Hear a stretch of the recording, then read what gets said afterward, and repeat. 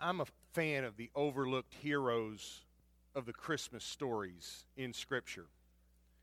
You've got Matthew's Gospel, Luke's Gospel, both telling us the stories of the birth and the early days of Jesus. Then we have this quick run-through when he's young, when he's a teenager, almost a teenager, 12 years old, he's in the temple. And then we just get right to the story of the Messiah. After the pageantry of the shepherd and the wise men, where you've got what is essentially a first century baby shower for a newborn king. Everybody's bringing gifts. But then what? Nobody shows up at baby's first immunizations, but those are important. I think that we ought to be giving gifts that really pay off later on. Like here's the beginnings of a fund for braces for your child. But those don't really make it in most stories. They're not that exciting, but very, very needful and important. And if you stop at Luke 2 with the stories that are so familiar about the shepherds, and Matthew then will give us the wise men, and you have the threats of King Herod. But if you just stop there, you don't see what happens next. And there's one that gets left out often, and I want to bring back some attention to a couple of interesting individuals called Simeon and Anna. Simeon and Anna often overlooked, but what they represent may mean more to us than we realize. I'm going to be reading from Luke chapter 2, starting in verse 21. When 8 days had passed, Jesus' parents circumcised him and gave him the name Jesus. This was the name given to him by the angel before he was conceived. When the time came for their ritual cleansing, in accordance with the law from Moses, they brought Jesus up to Jerusalem to present him to the Lord. Because it is written in the law of the Lord, every firstborn male will be dedicated to the Lord. Now already I'm losing some of you, because where's the angelic voice showing up in this one? This is all very routine stuff. This is after Christmas, kind of first of the year tax code sort of stuff. 8 days passed. We've got to have the naming ceremony. We've got to go down to the courthouse, fill out the papers. We've got to make the sacrifice according to the ritual rules. All of this is all just procedural stuff. But what turns out to look like a procedural sort of a day turns into a day of worship and praise. Mary and Joseph offered a sacrifice in keeping with what's stated in the law of the Lord, which would have been a pair of turtle doves or 2 young pigeons. And a man named Simeon was in Jerusalem. Simeon was righteous and devout. He eagerly anticipated the restoration of Israel, and the Holy Spirit rested on him. The Holy Spirit revealed to Simeon that he would not die before he had seen the Lord's Messiah. Led by the Spirit, Simeon went into the temple area. Meanwhile, Jesus' parents brought the child to the temple so that they could do what was customary under the law. Simeon took Jesus in his arms and praised God, and he said, "Now, Master, let your servant go in peace according to your word, because my eyes have seen your salvation. You prepared this salvation in the presence of all peoples. It is a light for revelation to the Gentiles and a glory for your people, Israel." And just stop and notice in this verse, just for a moment, that Mary and Joseph, who have been through an incredibly wondrous experience in less than a year, are now just doing what is customary.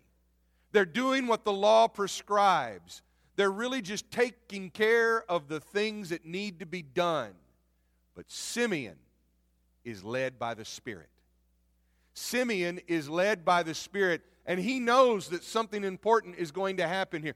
Everyone else would have seen a young couple making a poor people's sacrifice, the birds. That was what was allowed if somebody couldn't afford a better animal. They're making this poor people's sacrifice to ritually cleanse their son according to the customary rules. It wouldn't have stood out.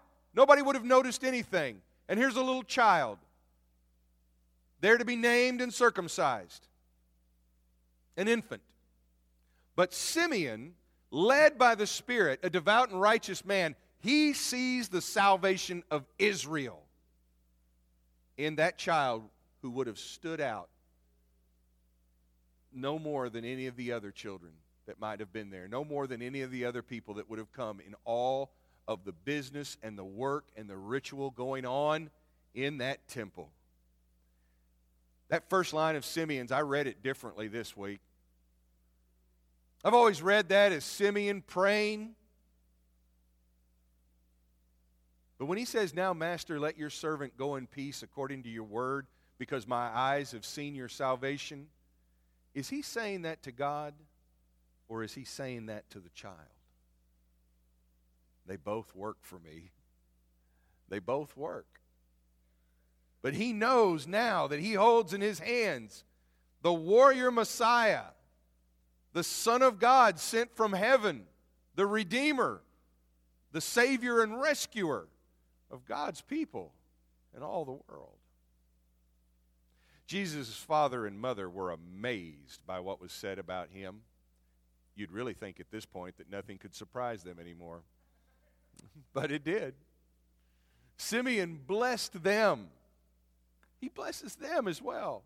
And he says to Mary, his mother, "This child is a sign to be the cause of the falling and rising of many in Israel, and to be a sign that generates opposition, so that the inner thoughts of many will be revealed, and a sword will pierce your soul too." We'll come back to that. Also, there was a prophet named Anna, the daughter of Phanuel from the tribe of Asher. Anna had lived a long life. After she married, she lived with her husband for 7 years until his death. She was now an 84-year-old widow who never left the temple area but worshiped God with fasting and with prayer, night and day. And she approached at that very moment and began to praise God and to speak about Jesus to everyone who was looking forward to the redemption of Jerusalem. Simeon and Anna. There's 3 questions I want to ask real quick. What's so special about them? What had they seen? What was their hope? And what did they know? Because when Anna arrives, and she may have been surrounded by a school of young prophets or of people listening. If she's a prophet, then she has a prophecy. She's teaching. She's sharing something that needs to be heard.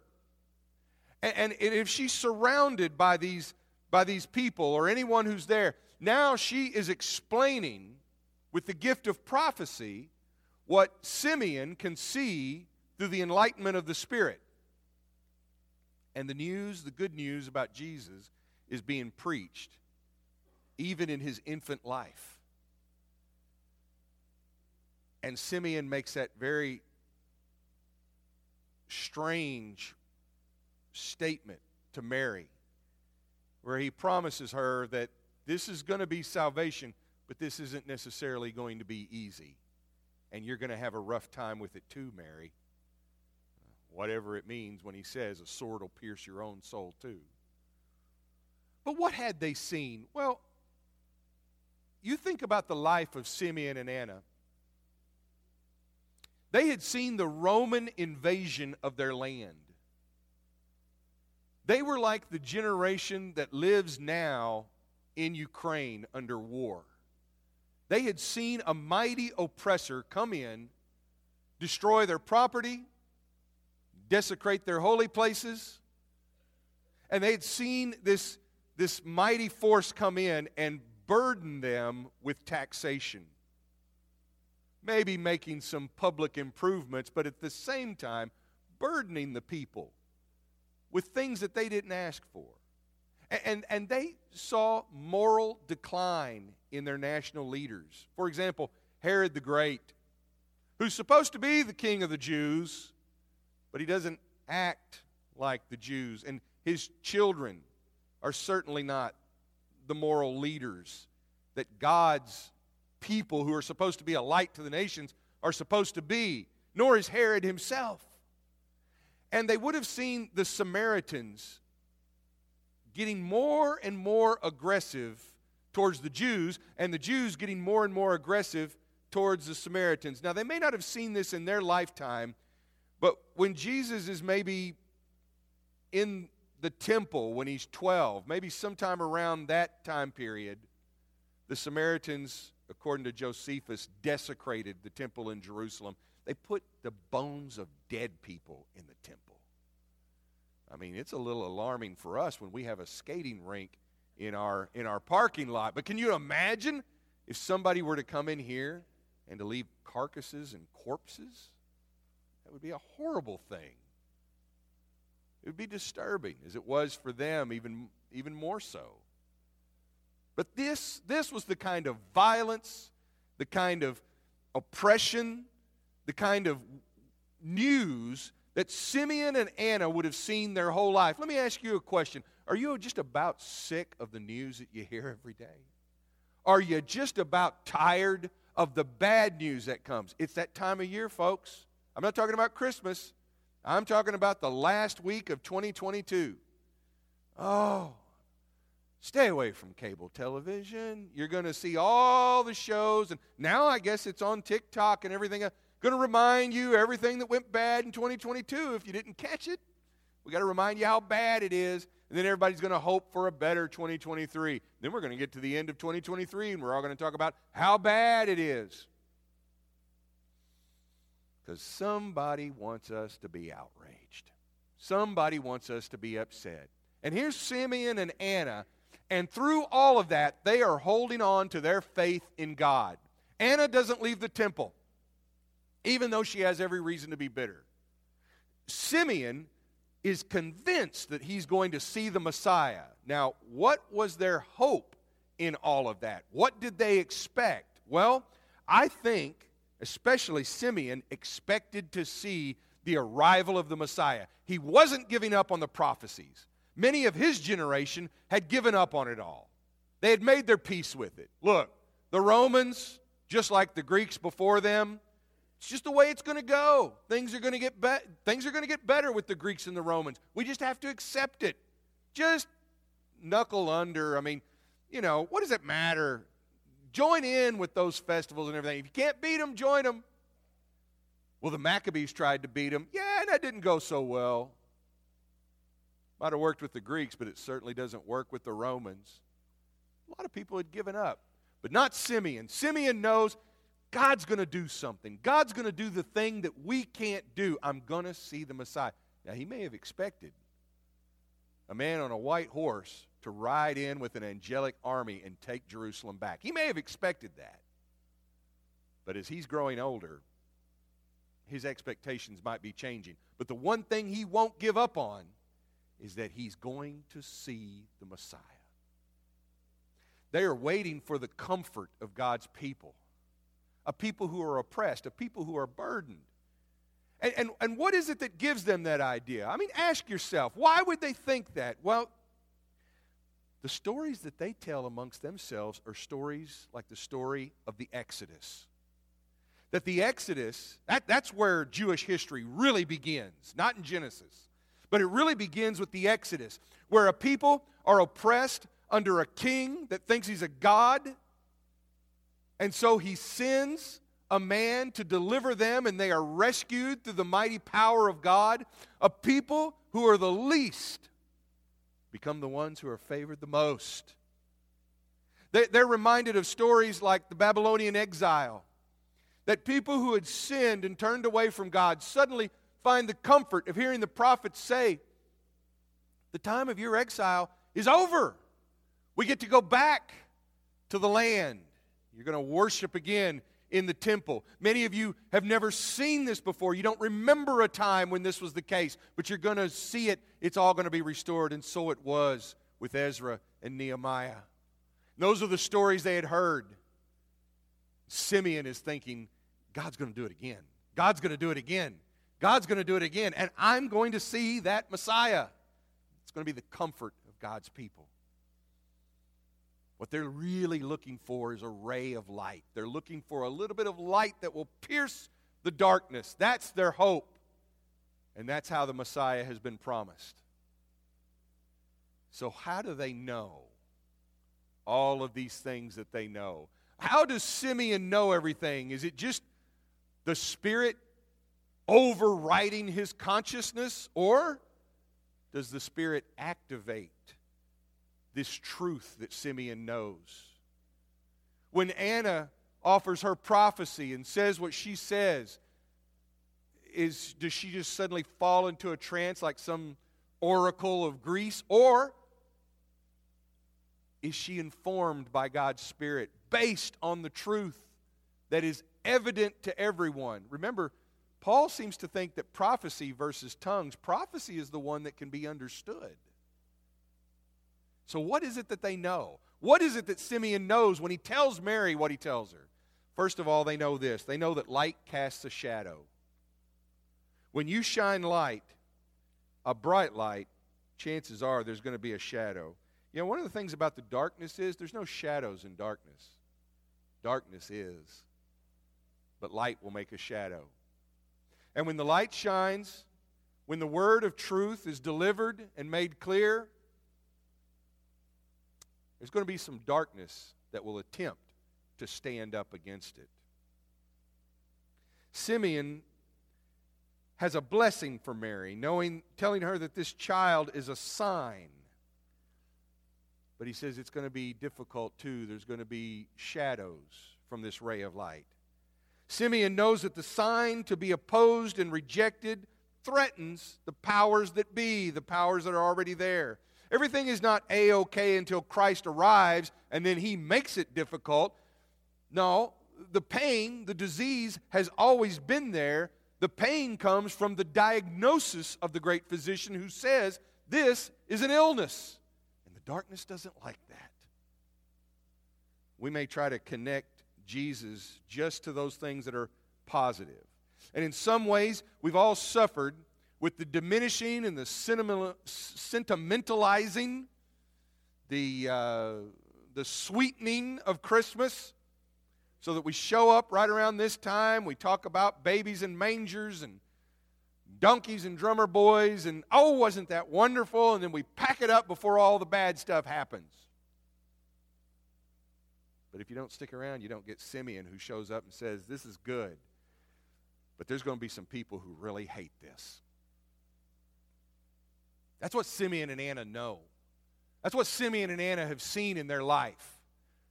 And that's what you and I need to know. Is that as good as this is, and we know it's good, it's why you're here today, there's going to be people who don't like this. And our job is not to make them like us. Our job is to make them aware of the truth and to make them aware of the light. Doesn't mean that we get to be nasty in doing that. It doesn't mean that we get to be mean. Like Simeon and Anna, we just tell what we know. We do it with love. We do it with a blessing. Notice that Simeon brings Mary a blessing. And Anna preaches a word for all who will hear. Change and renewal are not always embraced. Next week, we're going to celebrate the beginning of the 6th year of Celebrate Recovery. And if there's one thing that all of us in Celebrate Recovery have discovered, is that it's not always easy to change. It's necessary, but it's not always easy. That's why this thing called denial is the first lesson. Because there's some of this stuff, it's like, oh, I don't know that I have a problem. I don't have a problem. Everybody else has the problem. If everybody else would get straight, I'd be fine. Yeah. You're kind of coming at it the wrong way. This is why we reflect and count the cost of discipleship. Jesus, in his teaching and in his ministry, will tell his followers, you need to know what's going to be called upon. Called upon of you. Be prepared for that, but know how important it is. Hope is made possible, but it's made possible only through sacrifice. There are those yet who would remain in the cold, who would remain in the shadows. They don't want to risk change because change can be risky and scary, and they would rather deny than decide. And that's the thing that Simeon and Anna know, is that when you're confronted with the salvation of Israel in this child, when you are confronted with the one who will not be received as king by all, but he'll be nailed to a cross, you have to decide. Is he going to be your Savior, or are you going to deny it? Now, both of those cannot be true. Jesus cannot be Savior for some and just a good teacher for everybody else. He's one or the other. Truth calls for a decision. It calls for a commitment. Jesus will bring the truth to light, and here's what it's safe for us to say in here, but it's not always safe for us to say in other places. If you gather with family during this time, this might be the case. As you go back to work later this week or next year, revealing the truth can be painful, and it's not always easy. It's risky, but you have to decide. You can't remain unaffected. You can reject the truth. That's a fair position. You can reject it. You get the right to be wrong. You can reject it. But you can't be unimpressed, not if you really understand what's going on here. You can act like you're unimpressed. You can act like it doesn't matter. You can act like all of this is just, a lot of myths and thoughts and opinions and so whats and maybes, but that's just our way of denying the challenge of the truth that calls us to make a decision. Simeon and Anna stand apart from those who reject Christ because even though they may be old, even though their time may be going away, they realize that the old promises of God can still be kept in unexpected and new ways. I often wonder if Anna, on her wedding day, thought, one day, my hope is that I'll be 84 years old, my husband and I will have a little farm, and did she think that for the next decade or so, more decades, that she would be in the temple prophesying? Did Simeon think, I'm going to see the Messiah, and I'm going to serve in his army? Did he ever think, I'm going to see the Messiah, and he'll probably be a baby?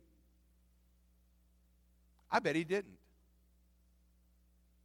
But they accept it as it is because of spiritual insight and understanding the words of God. You don't have to be old like Simeon and Anna. At any age, if you've just had enough of darkness, if you're just looking to see a ray of light, if you just want peace in your heart, a peace that has no more fear of death or darkness, then you're Simeon. You're Anna. When you see the child laid in a manger, wrapped in swaddling clothes, do you just see a nativity scene, or do you see a sign from heaven? A sign that will cause some to rise and others to fall. Do you see a Savior wrapped in funeral clothes, laid in a tomb to be raised in 3 days?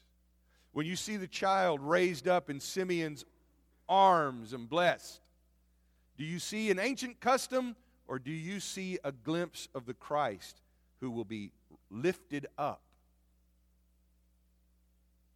so that all will know that he is the Son of God? Do you see the King of heaven and earth who's preparing for his return? I think the other question for us is, will we wait faithfully like Simeon and Anna? Or when times get tough, do we wear out and accommodate? We need to keep watching. We need to keep praying. and look for the light of the world to shine again. The child was a sign. We have another sign that we come around every Lord's Day, and I wonder if we really appreciate this sign. That what we see in the bread and the cup is we see what that child was sent for: redemption, salvation, healing. And remember that God's idea of salvation is always greater and larger than my idea or your idea. Too often we get caught up in, am I saved? That's a good place to begin. But do you know that God wants to save more than just you? God wants to save you, and He wants to save me. And He's not willing that any should perish. And He wants to save all of us. And then He wants to save our relationships with one another. He wants to purify them and make them more holy. He wants to save the church. He wants to redeem our relationship with creation. Read Romans 8.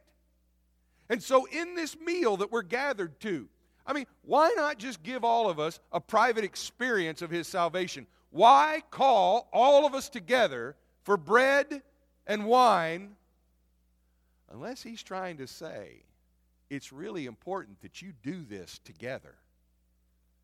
Because I'm trying to save all of you. Not only in your relationship with me, but also with one another. We're going to observe the Lord's Supper now. So, if you have communion with you, take the bread. And it's important. One of the things that we've learned in the last few years is that when Paul calls us to remember what this is, he says, wait for one another.